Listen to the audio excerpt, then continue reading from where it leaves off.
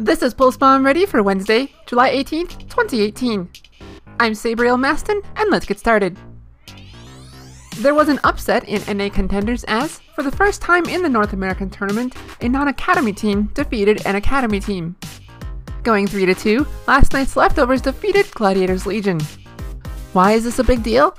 Academy teams don't usually scrim against anyone other than fellow Academy teams because, despite being on the same tier of play, the competition just isn't up to par, and you don't learn as much going against opponents who aren't as skilled as you. This is an extreme example, but picture NYXL against the Dragons. Sure, they're both in the same league, but the players just don't really compare. In other regions, this really isn't news because Academy teams have few to no other options on who to scrim. As for example, last season, the British Hurricane lost a game to Orglis in Hungary. In North America, you just have more Academy teams you can scrim against, like San Francisco, Mayhem, Toronto Esports, all that jazz.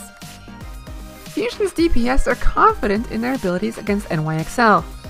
Last week I talked about Carpe saying he doesn't fear Excelsior because he feels the meta doesn't support the New York team at all. This week, speaking with Inven, fellow teammate Hoppa said he's going to be winning 1v1 Tracer fights against Sabiobi.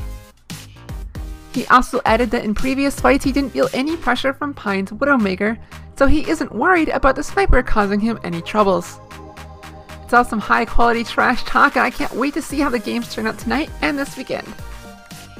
That's all for Pulse Bomb Ready today. Until Friday, thank you for listening and good luck out there, heroes!